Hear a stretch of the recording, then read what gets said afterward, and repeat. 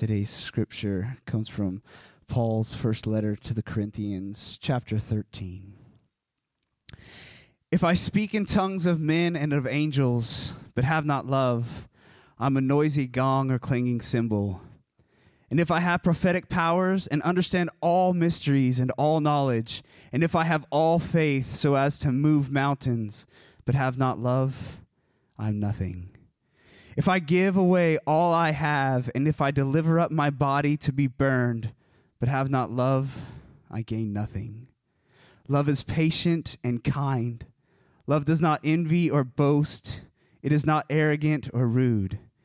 It does not insist on its own way. It is not irritable or resentful. It does not rejoice at wrongdoing, but rejoices in the truth. Love bears all things, believes all things, hopes all things, endures all things. Love never ends. As for prophecies, they will pass away. As for tongues, they will cease. As for knowledge, it will pass away.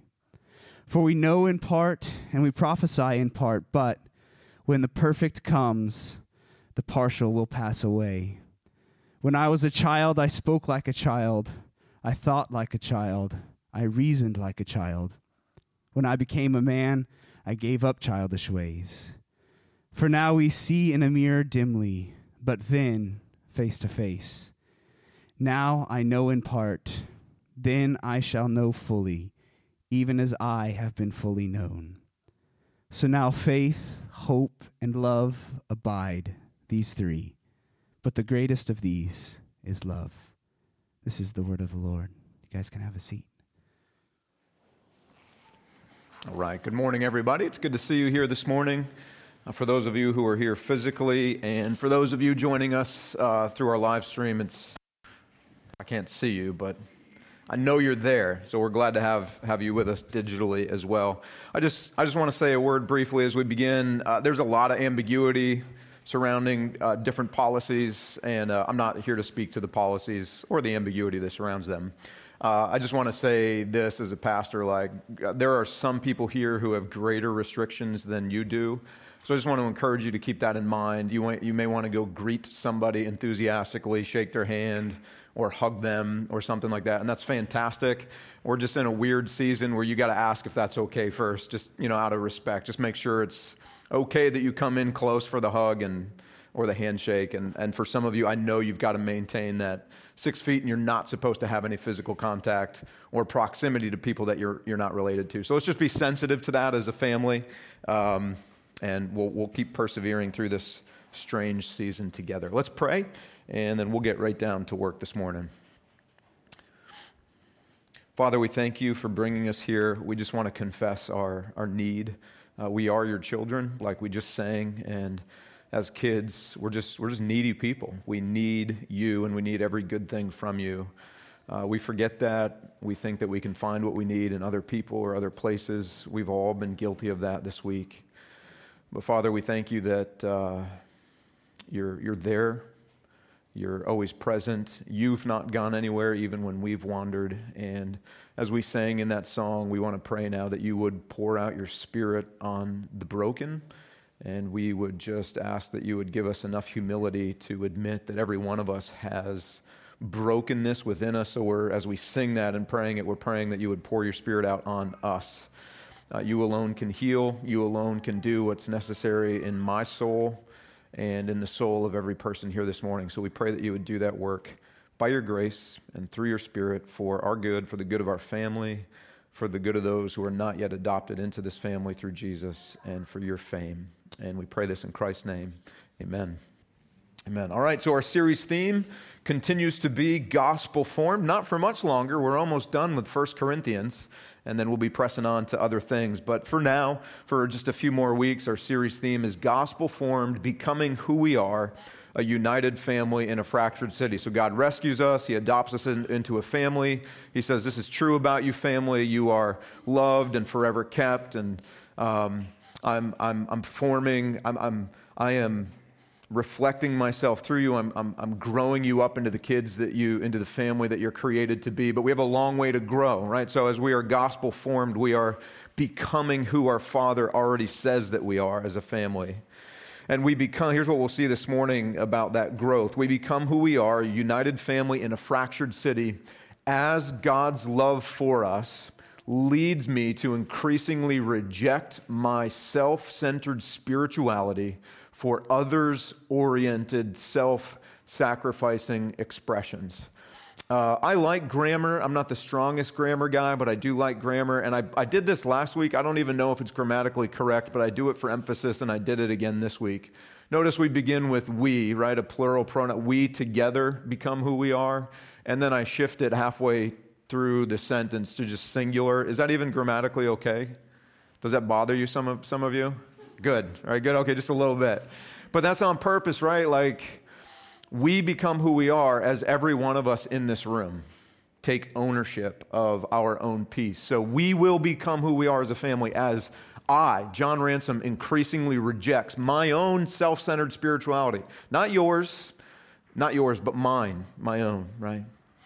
And here's how the text will break down this week. From verses 1 to 3, we'll see that self-centered spirituality leads me to nothing and leaves me as nothing. Leaves me as nothing. From verses 4 to 7, we'll see that others-oriented spirituality is rooted in and shaped by God's love for me. It doesn't originate with us. It originates with God through His Spirit. So we'll see that. And then from verses 8 to 13, what we'll see is love never ends. But our gifts will. The gifts that the Spirit has given us for the common good, they will come to an end. Love never will. And so the challenge will be to focus on that which will endure.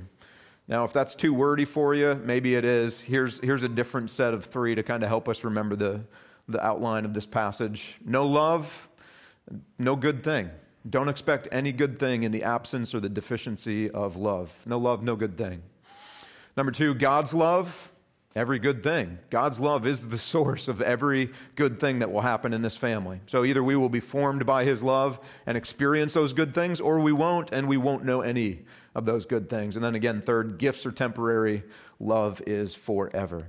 So a little recap of last week. Last week was a fun chapter. What we saw in that chapter is God the Father and God the Son together give us the life-giving and empowering presence of the Spirit. That's really our first gift in the family. The Father and the Son together give us the presence of the Spirit, and then the Holy Spirit gives us the gift of faith, His first gift to us. He opens our eyes to see Jesus for who He is. That's really our first gift. And in the opening of our eyes to see Jesus for who He is, we are given this gift of belief, to see and believe, to hear and receive. And that gift will express itself as allegiance to Jesus, right? Before I was loyal to myself, or I was loyal to whatever worldview, whatever my allegiance was to. Now, because of the Holy Spirit's gift to my heart, the first evidence of that is a reorientation of my allegiance or my loyalty. But not only my loyalty, but my affections. I now have a love for Jesus that was not there before. So the evidence that the Spirit has given me this gift of life is there will be a newfound allegiance to Jesus, loyalty, and a newfound affection or love for Jesus. And they'll be small. They'll be really weak. They'll be like sparks. You're just trying to fan sparks into a flame. They'll be very weak. And then over time, the Spirit causes both of those things to grow in my life. Slowly growing though, right? Slowly growing. And lots of days where it probably feels like the wind is going to extinguish those little flames. That's the work of the gospel, slow and methodical. And then, after the Spirit gives me those gifts, I spend a lifetime of receiving gifts from the Spirit. He gives gifts. He gives and He gives and He gives. And we call those, from the text last week, we call those spiritual gifts. Remember, spiritual just means from the Spirit. So we're all spiritual. We're all really messy, but we're all spiritual. And so we receive these spiritual gifts from Him. Remember last week we used this short definition of spiritual gifts from Sam Storms. Spiritual gifts are God present in, with, and through my thoughts, my deeds, my words, and my love. So remember, we have to reject this idea that spiritual gifts are these things that we get kind of separate from God or independent from Him. Spiritual gifts are God's presence in us and what the Spirit does in us and through us for the common good of other people, right? So it's His presence, really. We saw a representative list last week of spiritual gifts. This list causes some of you to be uncomfortable, and for some of you, depending on your background, you wish that we would talk about this list even more. So we saw utterance of wisdom, or we could say word of wisdom, word of knowledge. We saw the gift of faith, the gift of healing, the gift of miracles, the gift of prophecy, the gift of discernment between spirits, and the gift of tongues, and the gift of interpretation of tongues. We defined each of those last week, so I'm not going to redefine them today. And then next week, again, in chapter 14, we'll focus in on tongues and prophecy. For those of you that want to do the deep dive, we'll be there next week. So that was the representative list. But remember, it's not exhaustive. There are lots more gifts all throughout the New Testament that we see. And so we ask this question from the text: why are these gifts and the other gifts given to us as God's family? Why are they given to us? What's the answer to that question? You know, you're going to get quiz this morning, huh? For the common good, right? Not for my good, not for my goal, not my glory, right? For the family's good, for the common good. And so when we say common good, like it's for the Father's family, our good, but also common would include those outside the family who are not yet adopted in. That's why the Spirit works through us and gives us these gifts. And so from that we realized, look, I need a church. I need to be robustly involved in a church because it's where the Holy Spirit works for my good. And the church needs you. Like the church needs me present here because the Holy Spirit works not like arbitrarily and mystically apart from His family, but through His family for our good. So I need to be present to be giving, and I need to be present in order to be receiving. But sadly, in Corinth, the church that Paul wrote to, gifts were not being used for the common good. Rather, they were being used, here's a couple different ways they were being used. We see this in the text. They were being used for confirmation. In other words, you speak in tongues, you're a Christian. Man, dog, like you haven't spoken in tongues yet? You may not actually be a Christian. You should really you may not be, right? You won't be until you prophesy. You can give a word of prophecy. That's not God's intent for His gifts for the family at all, right? So it was being used as a means of confirming a profession of faith. Guys, that's anti-gospel. That's anti-gospel. So confirmation, also for comparison, right? Comparison of spirituality. Like, man, he's really spiritual. Look at the way he gives this word of wisdom. Or, man, she's really spiritual. Look at the faith that she has. And so it becomes this comparative spirituality. That's anti-gospel. It becomes a competition. That's anti-gospel. And then it becomes a source of controversy, which we agreed last week. It still is for us. We argue more about the gifts than we actually embrace and practice them for the common good. And so what was meant to be others-oriented had become self-centered and loveless. That's the problem in the church in Corinth. And that's why Paul concluded chapter 12 last week with this chapter 12, verse 31. He said, guys, I'm going to show you a still more excellent way. And so chapter 13, what we'll see today, chapter 13 is that more excellent way that he wants to show them. And what Paul's going to do is he's going to work to confront their self-centered spirituality. And guys, they needed to be confronted. They needed to see a more excellent way. But guys, here's where we just need to stop for a moment. They're not the only ones who need that. You and I need to be confronted in our self-centered spirituality too. Like, I need this morning. I've needed it all week. We need it as a family. Our spirituality is very often self-centered in ways that we're not even aware of. Very often self-centered in ways we don't even know. So we need to be confronted. So here's our big idea one more time, just so we remember where we're going. We become who we are, a united family in a fractured city, when God's love for us leads us to increasingly reject my own self-centered spirituality for others-oriented, self-sacrificing expressions. All right, here we go. Number one. Self-centered spirituality leads me to nothing and leaves me as nothing. That's what we see in verses 1-3. No love, no good thing. Now, there are three things we need to do with this first portion of the text. Three things right here. Here's the first thing we need to do. We need to admit that my need to personalize this and own it, right? Every one of us need to personalize this and own it. Look, Paul does that for himself. He personalizes it and owns it. And what he's doing is leading us to follow his example and do the same thing. Look at verse 1. He's not saying, guys, if you speak and you don't have love and you are something. He's not saying if you have prophetic powers and you have all faith and you don't have love, you are something. He's not saying if you give everything away and you deliver up your body to be burned and you don't have love, you are something. What's he actually saying? He's personalizing this. He's owning it. If I speak in tongues, the tongues of men or the tongues of angels, and I don't have any love, I'm a noisy gong or a clanging cymbal. If I have prophetic powers and understand all mysteries and all knowledge, if I have all the gifts like this, and if I have all faith, but I don't have love, look at what he actually says about him, the essence of who he is as a person. I am nothing. And if I give everything I have away, if I'm sacrificial and I deliver my body up to be burned, but I have not love, I gain nothing. Guys, if this passage is going to have the intended effect on us, then I have to admit my need to personalize and own this. This passage is not about someone else right now. It's about you, and it's about me.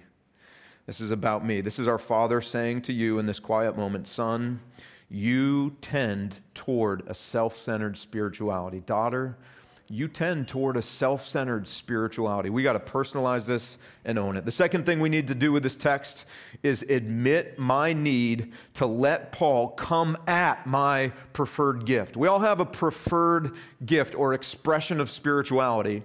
We need to let Paul come at it the way he's coming at theirs. Look, we learned last week that tongues was their preferred gift. That's what we learned. We'll see it again next week more clearly in chapter 14. Did you notice Paul lists it here? On this list, he lists tongues first, and he does that on purpose because he's putting them on notice. I know this is your preferred expression of spirituality, and I'm coming at it right now. I'm about to come after it. Notice in the last chapter, remember he listed tongues last in each of his lists, and he was doing that on purpose too. He was making a point. He was kind of demoting tongues back to where it belonged. It's not elevated above the other gifts. It's not some special confirmation of salvation. It's just like any one of the other gifts, and some people will have it, and some people will not, right? So he's normalizing it. So he's making a point again that he's about to come after their preferred gift. He's just putting them on notice. Now, for our community, for our church family, I don't think tongues is it for us. Would that be fair to say? Like that's the one that Paul needs to put us on notice for and come after? If it is in pockets of our church family, like I'm just unaware, and you're going to have to tell me later. But I don't think that's what Paul's going to put us on notice for. So I would just ask you, like, what is it? What does Paul need to put us on notice for? I mean, sincere question. What does Paul need to put you on notice for, or me? I don't know. I have a couple ideas. I think for us, they tend to do with gifts that we associate with preaching or teaching. In our circles, we elevate and esteem our preference of a sermon or a preacher style or a teaching style. We will elevate that over people, right? Because we choose a church based on single factors alone. I liked his preaching. I didn't like his preaching, right? We elevate. So I think gifts associated with preaching, we tend to elevate the way they elevate the gift of tongues so that it matters to us more than people do. Maybe that. If not teaching, preaching, I think we elevate gifts having to do with music or like the expression of worship, all the other things surrounding preaching, so that our preferences as it relates to musical expression, which is very much a cultural thing, actually trumps people. We will choose a church or walk away from a church based more on musical expression than we will concern for the people who are there. I think Paul needs to put us on notice for those two areas. But honestly, for most of us, I think where Paul needs to put us on notice is this. Remember that list of gifts that we read now last week and this week? I think we prefer none of those. We kind of wish the lists were not even in the New Testament, and they make us uncomfortable. I think that's what Paul needs to put us on notice for. Maybe that's what Paul needs to come at us for. Now, we remember things better when there are images associated with ideas. So here's the first one to help us remember this. I think the way most of us receive this passage is just like this. Just like that. Look, for all the attention he's been getting this week, you knew he had to show up to church too. Like, you know it. I'm going to call this cessationist Bernie. Okay?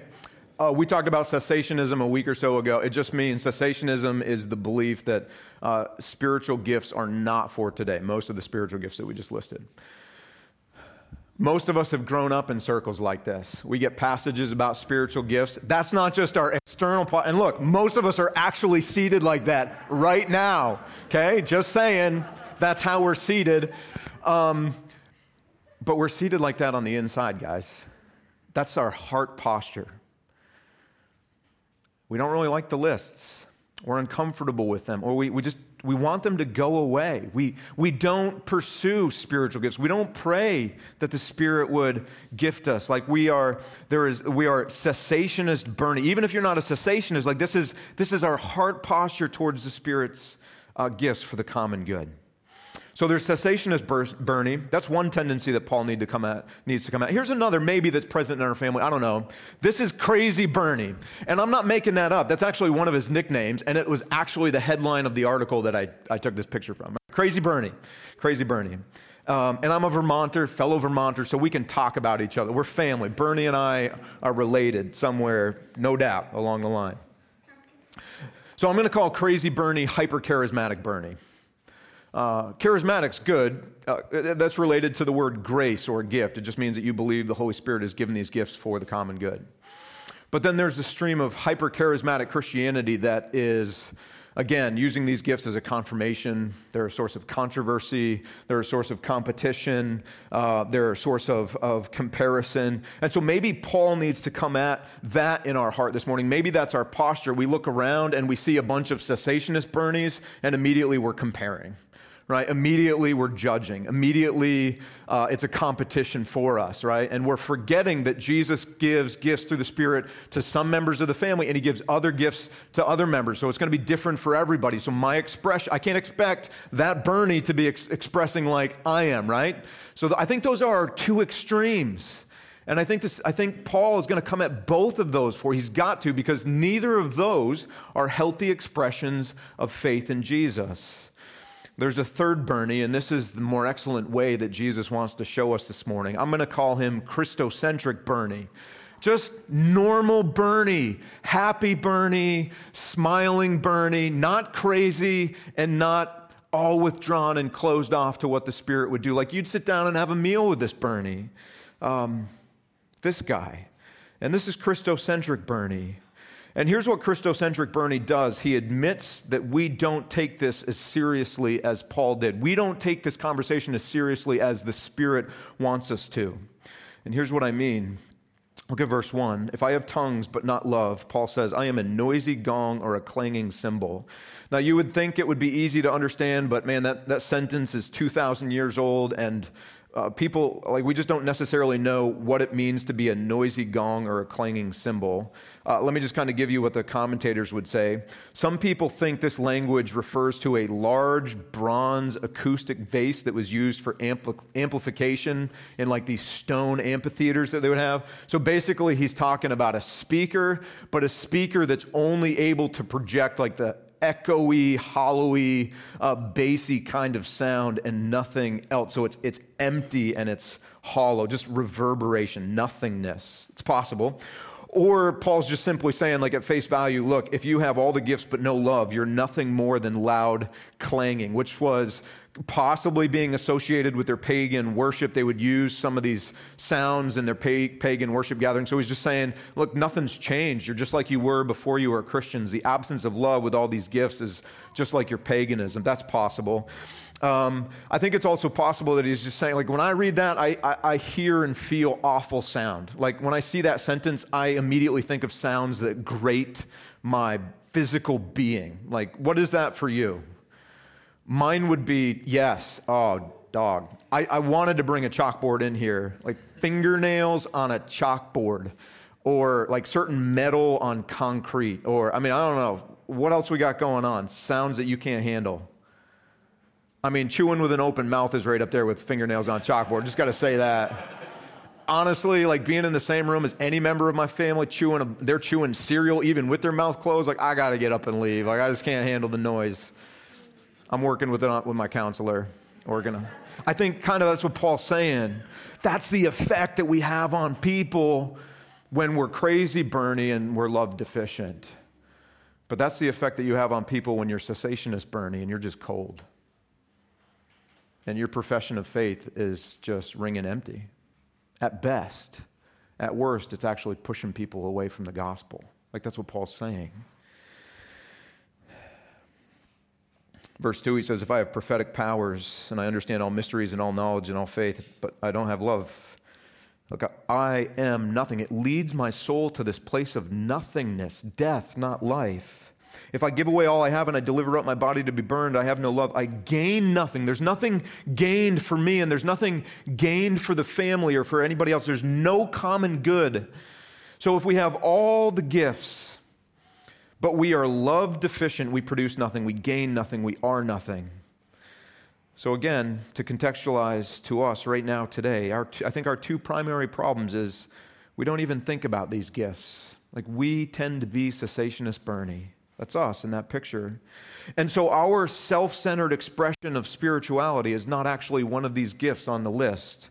Our self-centered expression of spirituality actually is our isolationism or our individualism. We are, just our Western expression of Christianity is so individualistic and so isolated. Maybe we attend a church, but our guard is up and we're not relationally engaged. Or maybe we don't participate in the life of a church at all. But maybe we do, but again, we just show up, but there's no real relational engagement, no real relational depth. We're not letting other people in and we're not pressing into other people. That would be a self-centered expression of spirituality, because now my Christianity, my faith is just about me. It's just about me and how I feel and my own growth. It's not about the common good. So I think that's our greatest problem. In the West, I think it's also our consumerism, the way we approach church, the way we look for a church, the way we settle into a church or not. Here's Western approach to church. My preferences are more important than people. Like that, we just have to be able to say that out loud. That is church in America. We market churches and we have niche churches, niche, like churches that like have these expressions that are so focused on a specific demographic or a specific tastes or preferences, whether it's teaching style or music, that even the churches, even as church, like we're not just blaming Christians in general. We're actually talking about churches collectively. We're projecting this image that preferences matter more than people. I think that's the self-centered expression of spirituality that Paul needs to come at this morning for us, guys. And listen, our self-centered spirituality, whether it's isolationism, individualism, consumerism, or any one of the gifts on the list, whichever of the Bernies we are, it leads us to nothing and leaves us as nothing. No love, no good thing. And so now Paul wants to talk about love. Verses 4-7, he's kind of talking about how they're love deficient. This is the problem. And so now he wants to talk about the very thing they're deficient in, and that's love. And I want you to know as we get into verses 4-7, it's not like Paul's pulling this word out of a cultural usage and there's no real definition for it. Paul knows exactly what he means when he says love. And here's what he means. This is from Romans 5:6. He says, God shows his love for us in that while we were still sinners, Christ died for the ungodly. In other words, here's love. When we deserved kindness the least, right? When we deserved it the least, the Father turns toward us for our good. That's Paul's baseline definition of love. Undeserved kindness, where the Father turns toward us when we actually deserve judgment, but he shows us kindness, right? That's Romans 5:6. Romans 8:31, we read this, that God is for us. See those words right there? If God is for us, meaning he is for us, he's for us, he's for our good. That is love too, being for another. And then we know from 1 John, why is love present within us, and why do we love other people? What is the source of that love? What do we learn in 1 John? We love because he is the source and the first cause, if you will. It's not something that's present within us apart from God giving us something. We love because he first loves us. So, others-oriented spirituality, if we're going to change, it's going to be rooted in and shaped by God's love for me. Now, some of you love the Greek words behind the word love in the New Testament. For those of you who love it, which word do you think this is right here? Okay, agape, right? Agape is a self-sacrificing, self-giving love for the good of another person. So to keep that in the context of spirituality, it would be an expression of my gifts for the good of another person, but really what we're talking about is it's just relational presence. Like agape love lived out in the life of the church would be, look, I choose to be present with you, and I choose to be relationally engaged with you because I understand that it's the Holy Spirit working through me for the common good and working through you for the common good. So absent relational presence, that common good can't be known, right? So that's what agape leads us to. Agape love is a warm regard for and interest in another person. Now, notice verses 4-7 start out this way. Love is, so we know we're about to get a description, but love is not described by adjectives as it should be, right? Back to my grammar lovers, love is a, what part of speech? Is it? Noun? What is it? Really? Are we going to have this argument right now? Maybe it could be either. Love's a noun, part of speech, right? I'm not wrong, right? Okay, it's a noun, so we should be expecting some adjectives to describe this noun. Here's why we think it's a verb, because it's described by what? Nothing but verbs, 15 of them actually here. Love is described by 15 verbs. It's an action. So what we're not talking about feelings. There's not a command here to feel a certain kind of way, which is good for us because our feelings are all over the place, aren't they? It's not a command to an emotion, right? Because our emotions are all over the place. It's not about feeling a certain kind of way. It's about doing. It's about a posture. It's about action. So let's look. First, love is patient. That simply means that love passively, it's kind of, patience is passive. This is not an active thing yet, but it's me bearing up under your provocation. You can chew your cereal with your mouth open all day long, right? I'm bearing up without complaint. That's what it means. Someday you'll change. Maybe. But in the meantime, I'm not hounding you because you can't close your mouth when you chew your cereal, right? It's bearing up under provocation without complaint. It's waiting, or the awesome word in the Bible would be long-suffering. This is long-suffering. Love is patient. Love is kind. This second description pairs with the first one, patience.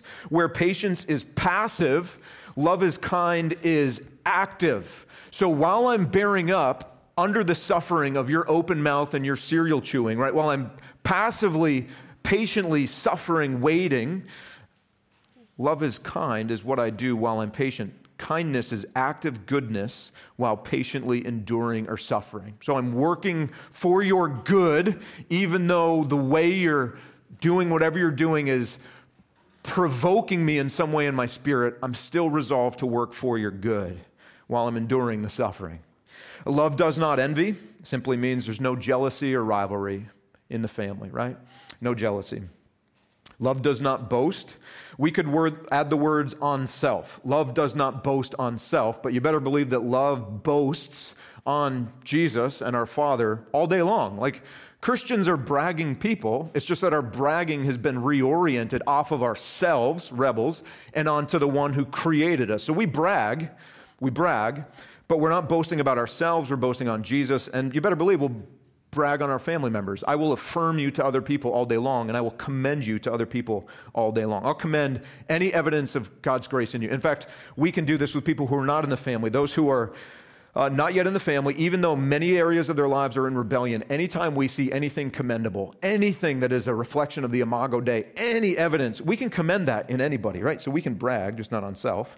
Love is not arrogant, meaning I don't have an inflated view of myself. There's some humility. I exist to serve, and I don't have to be recognized. Love is not rude, meaning my words and my actions will be considerate of you and yours of me. So I find out what you're sensitive to, and I find out what you've struggled with, and I find out what triggers you. And out of love for you, I choose to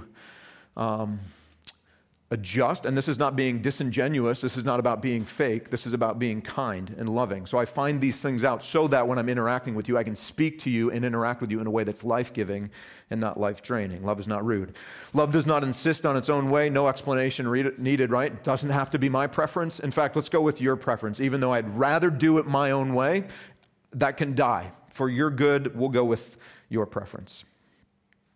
Love is not irritable, meaning it's not easily angered, it's not easily annoyed or brought to anger by your open mouth cereal chewing, right? Your imperfections. Love is not resentful. This one, this one kills me because my personality and my temperament and my life experiences, this is not an excuse, I'm just confessing what I struggle with. I'm inclined to be the record keeper relationally. So love is not resentful. That's where some of your translations might say it keeps no record of wrong. There's no bookkeeping. There's no journaling, no diary on the things that you have done against me. So love absorbs wrongs without plotting retaliation. Love does not rejoice in wrongdoing. In other words, I'm not going to talk about your junk with other people. That's kind of a way of talking about gossip. You've got junk and I've got junk, but I don't rejoice in my own and I don't rejoice in yours. So the way that I choose not to rejoice in yours is I'm not talking to other people about your junk. That's what love does. Love rejoices with the truth. I love this word. The word truth can also be translated justice. So love is glad when justice is known for all people. And guys, this is not a sermon about systemic injustice. We talked about that a little bit over the summertime, but we just need to bring this up again. Love cares about justice. And so the posture of a community of followers of Jesus should not be dismissive to claims of systemic injustice, even if we can't see it, and even if we haven't experienced it. God forbid that we reject another person's claim to systemic injustice. Love, on the other hand, would posture ourselves to listen and to be empathetic and to lean in and to be part of working toward justice for anybody who has not known justice, right? In fact, again, another sermon, but the gospel readily acknowledges systemic injustice in our broken world. Just read Ecclesiastes. So love is glad when justice is known by all people. The next four are a grouping. The last four are a grouping. Notice each one of them have something in common. They all say all things, right? Love bears all things. Love believes all things. Love hopes all things, right? That all says that. Meaning, here's what it means. There's no limit to love, or that love will always posture itself this way. So in other words, love bears all things simply means love always perseveres. It always presses on the extra mile. Love believes all things is Paul's way of saying that love never loses faith in a person or a situation, not because people deserve that amount of faith or situations deserve that amount of faith, but because where's our faith rooted? Not people, but in Jesus. And so that's why the faith, that's why it perseveres. We can keep pressing because it's rooted in Jesus. Love hopes all things. So love never loses hope, again, because it's rooted in Jesus, not people. If your hope's rooted in people, it's already dead. It's just already dead. right? It'll be a roller coaster ride your whole life. But when your love is rooted in Jesus, you are free then to love towards people who are profoundly imperfect and maybe even wounding you without losing hope. Again, because your hope's not in them or their performance, it's in Jesus. And love endures all things. Just again, Paul's way of saying love always perseveres. It goes the distance and it doesn't tap out. Now guys, look, I got it. Jesus is the only one who has ever perfectly loved this way. Yeah? I've not wanted to preach this sermon this week because my life is tragically flawed right now in some of these areas as it relates to love and some people in my life. I fall short daily. I fall short. Like, how about you when we read that list? How does it leave you feeling? Kind of wrecked, right? A little bit wrecked, maybe a lot wrecked. Guys, we fall short. So the aim in reading through this list is not to heap shame or guilt on anybody. We're not beating each other up with this. Our aim is to lead us to the point that we can willingly look at this list and realize that I fall short, I'm tragically flawed, and so it leads us to repentance, like acknowledging to God, I understand this is what I need to aspire to, but this is I fall short in so many ways. So it leads us to repentance and more dependence upon the Spirit. In other words, what have we already learned about love? Where's it come from? God. Why do we love people? Because God's already loved us, right? So there's this sense in which love is something given to us and cultivated within us more than it is something that I am or something that I do on my own. So religion would give you a list and say, okay, go love people in all these ways, and here are the 5 steps to be a more loving person. The gospel, on the other hand, would look us in the eyes and saying, we really suck. We really suck. But God wants to love people like this through us. And so the solution is not to build a list or to make more resolutions. The solution is to run back to the Spirit, confess the ways in which we fall short, and to ask Him to please cultivate this kind of love in my heart so that I can love the people it is frankly impossible for me to love right now, because no list will change your heart and no list will make another person easier to love. Only the Holy Spirit can do that, right? So it's repentance, it's running to the Spirit, it's exercising this dependence. Please form this in me. And guys, honestly, it's about reconciliation. Because we need to be able to look at that list and realize that there are people in this room, people in my life that I've not been loving like this. And that's been leading to nothingness, right? It leads to death and not life. And so it leads us to the point that we would go to those people and seek out reconciliation with them. Our lovelessness leads to increasingly self-centered spirituality, self-focused and consumeristic. But others-oriented spirituality, rooted and shaped by God's love for us, leads to every good thing for this family. Now, all along, we thought this passage was about a wedding, right? All along, you thought this passage was about marriage. Have you heard this passage read at a wedding? Seen it on Hallmark cards, right? Seen it on, like, embroidered things that grandmothers and old ladies give you after you get married, right? That's the only place it's not about marriage. This has nothing to do with marriage. Nothing. Now, of course, the principles are transferable. So yeah, we can talk about it as it relates to marriage. But when Paul wrote this, he's not thinking marriage. This is not a wedding passage. Who knew that this passage was meant for life together as a church? This passage describes our Father's intent for the culture of His family, our family. It describes His intent for our commitment to each other and the common good for us. In other words, in all the ways that we've made this passage about marriage and how sacred love is in marriage, which it is, but that's not what this passage is talking about, we need to be able to take that over to our understanding of church and understand that our Father's intent is the way that we would treat each other and the culture of this would be so sacred. The passage that we thought has been about weddings all along is actually about your relationship and yours with me and ours collectively. This is for us, family. This is ours. Love says that I will choose to be present here. It's a priority. I will choose to be present with you relationally so that the Holy Spirit can work through me, His gifts, for your good. Guys, every season of life, we need this. Every season of life. In my teens, so in every season of life, we should have a list. There should be we could come up with a list of names of people who are relationally present with me in this way, and names of people that I am choosing to be relationally present with intentionally. So this will not happen for you in your 3 years in Okinawa if you choose not to be relationally engaged in the life of the church. This will only come true for you as you are relationally engaged with people. So I could just rattle off some names from my teenage years. Doug Nichols, he was a small town cop who chose to disciple me and other young men in junior high and senior high, even though during retreats we would fill his shoes with White Rain shampoo, remember the brand? And would leave excessively filled water balloons in his sleeping bag. That's how we treated Doug.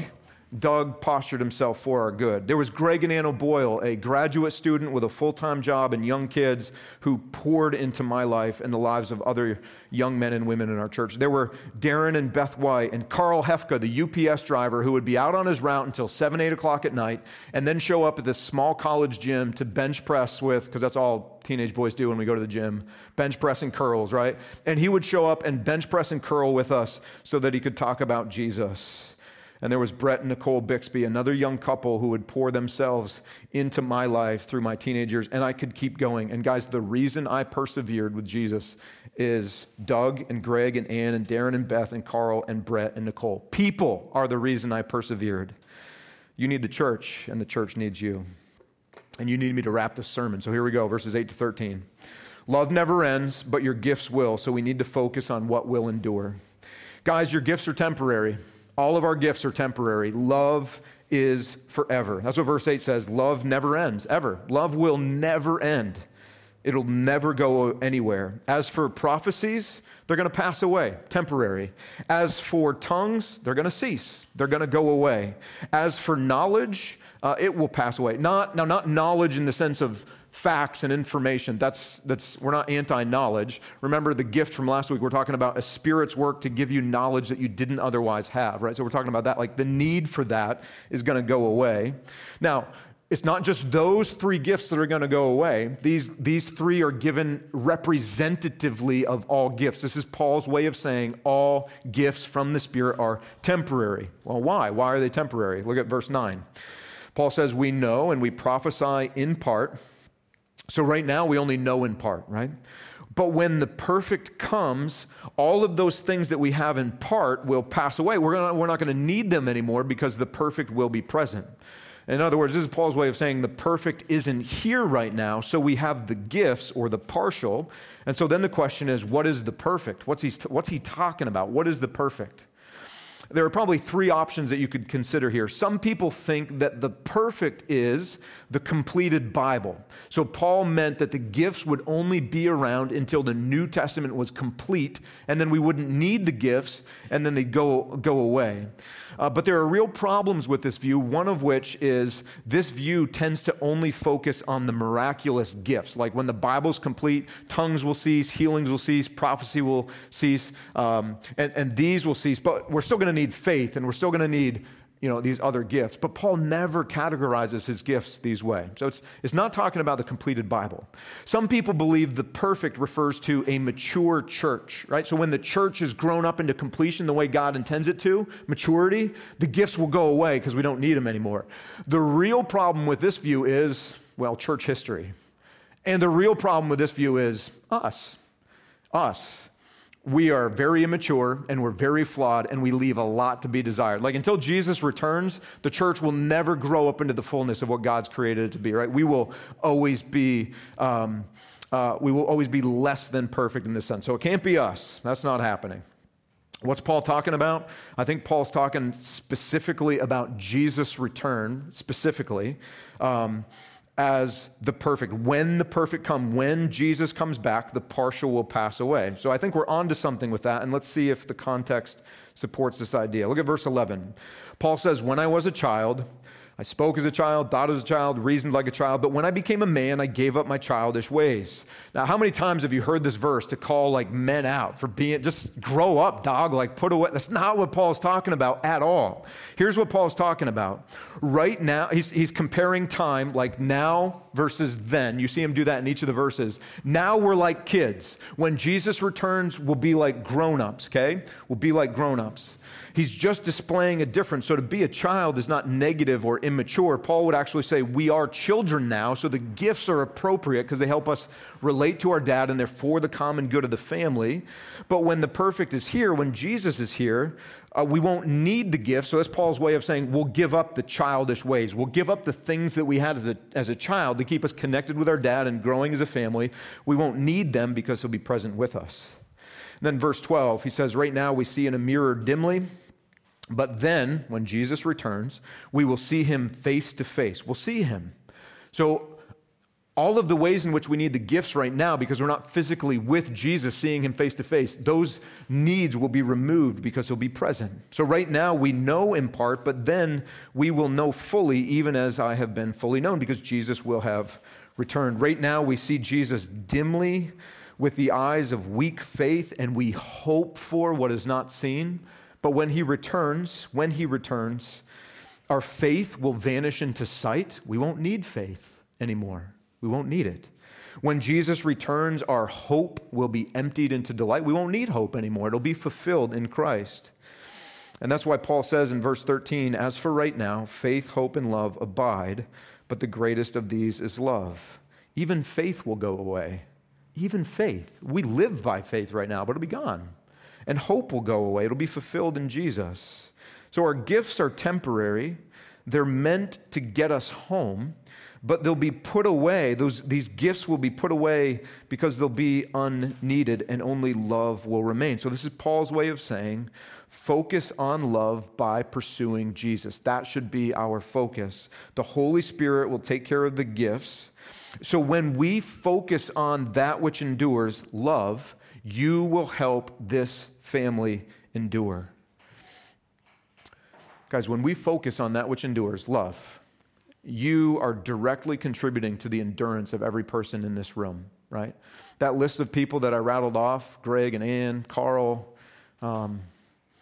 Brett and Nicole, Doug, all of those people, when you focus on that which endures and you participate in the life of the community, you become one of those people for another person. And when you choose to show up and relationally engage, there is a collective of people that are formed around you, and their pursuit of that which endures is the very reason you will endure in Jesus and make it all the way home. It matters that much. So let's finish. Our big idea for the day, we become who we are as God's love for us leads us to increasingly reject my self-centered spirituality for others-oriented, self-sacrificing expressions. I'm not going to tell you what you need to confess right now. That's the beauty of the Holy Spirit. He does that for every one of us, right? So you don't need me to stand up here with a bully pulpit. He speaks those gentle convictions to our hearts. I think John is coming as one of our pastors now, and he's going to lead us in a prayer of confession. And I just want to encourage you, if you don't even know what to pray right now, just tell God that you don't know what to pray, and the Holy Spirit will confess those things on your behalf.